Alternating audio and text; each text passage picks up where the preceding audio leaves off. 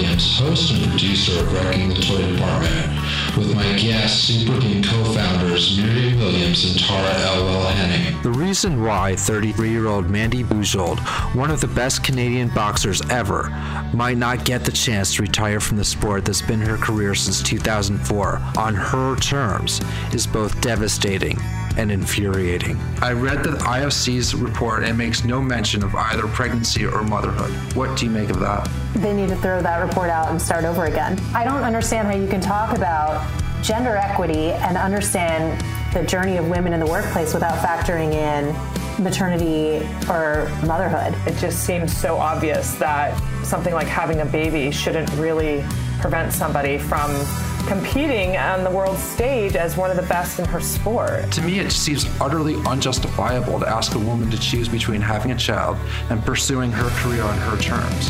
Oh, it's infuriating. Who are we to sit there and put a time limit on somebody's career?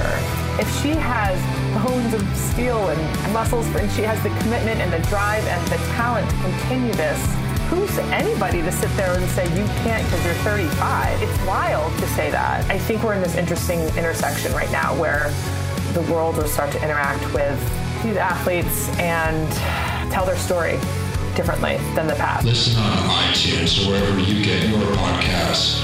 Wrecking the Toy Department, where we won't just stick to sports because we don't have the privilege of doing so.